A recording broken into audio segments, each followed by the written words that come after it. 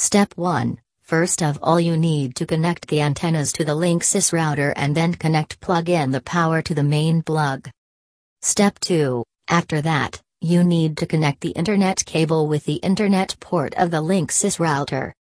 Step 3. The next step regarding Linksys Smart Wi-Fi is, just connect to the wireless network. Step 4. After that, just open the web browser and go for the next step regarding Linksys Smart Wi-Fi setup using the Smart Wizard.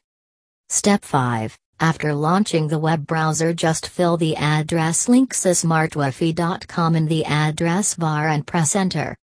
Step 6. Next step for Linksys Smart Wi-Fi setup is a tick mark the condition that is showing I have read and accepted the license terms for using this software and press the enter key. Step 7. After that, actually steps regarding Linksys Smart Wi-Fi setup will start, and the first possible error you can configure is, router is unable to detect the internet connection. Step 8. After that, all you need to do is, just enter the accurate login details for the successful login. We are mentioning the accurate because most of the time users don't use the actual details and they face the issues with the Linksys Smart Wi-Fi setup.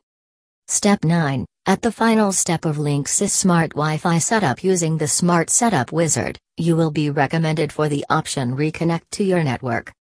Step 10. Now, you need to set up a password for the Linksys Smart Wi-Fi setup so you can use these details later when required.